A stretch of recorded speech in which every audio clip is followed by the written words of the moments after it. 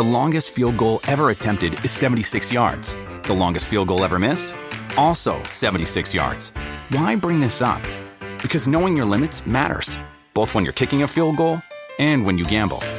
Betting more than you're comfortable with is like trying a 70-yard field goal. It probably won't go well. So set a limit when you gamble and stick to it. Want more helpful tips like this? Go to keepitfunohio.com for games, quizzes, and lots of ways to keep your gambling from getting out of hand. Now we're going to talk to Saul in New York, who has a stain question. What can we do for you? Hi.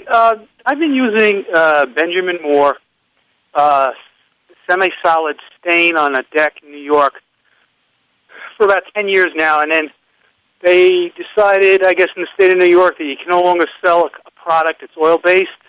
Okay. And now I'm trying to find something that's going to work well on that deck. I tried their replacement product, right, and it, I put it down. I cleaned the deck up. I put it down, but it didn't dry well, and it flaked up very easily. Okay. Well, solid color or semi-transparent stain is what you want. You're saying that you can't get any oil-based stain? Because I find that hard to believe. I know that the VOC numbers are changing, but I'm surprised that you can't find any oil-based stain. Well, I mean, I didn't try other manufacturers, but when I called Benjamin Moore, they told me that they still make the product, but they don't sell it in the state of New York. Okay.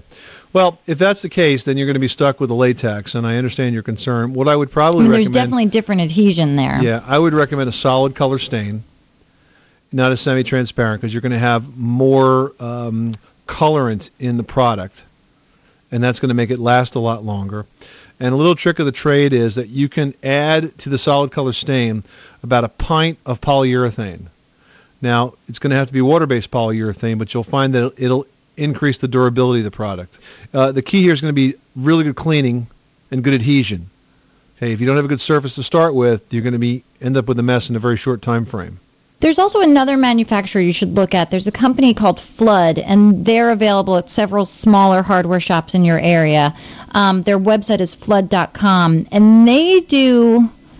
It's not that it's a mix of an oil and a latex, but they sort of put a primer into their latex-based solid stain so that you're getting the benefits and the adhesion of having the built-in primer to sort of work the surface of your deck, if you will. And that will also help with the adhesion. There's a ton of different colors that they offer. They do a semi-transparent and a solid. So before you start mixing up chemistry, it might be worth it just to check out what they've got available. That sounds great. I'll give it a try.